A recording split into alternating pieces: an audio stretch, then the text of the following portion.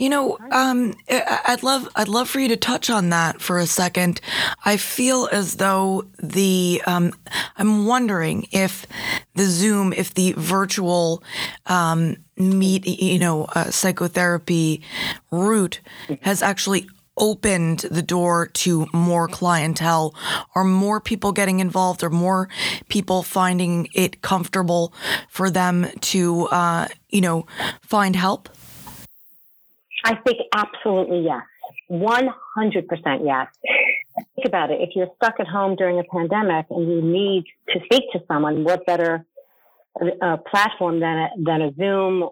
But also think about this. How many people currently use computers for their work and have Skype meetings and Zoom meetings? It's very comfortable and familiar to people. Right. I think mostly with adolescents I work with, they're on their computers for school during COVID, meetings with, colleagues are on Zoom. So it's a very familiar format at this point.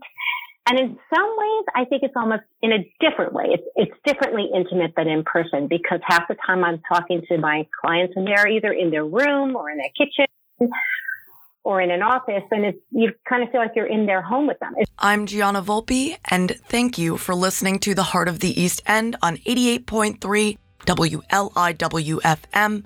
We stream online at WLIW.org/radio, the show where we get to the heart of any matter at hand with folks from all walks of life on Long Island's only local NPR radio station.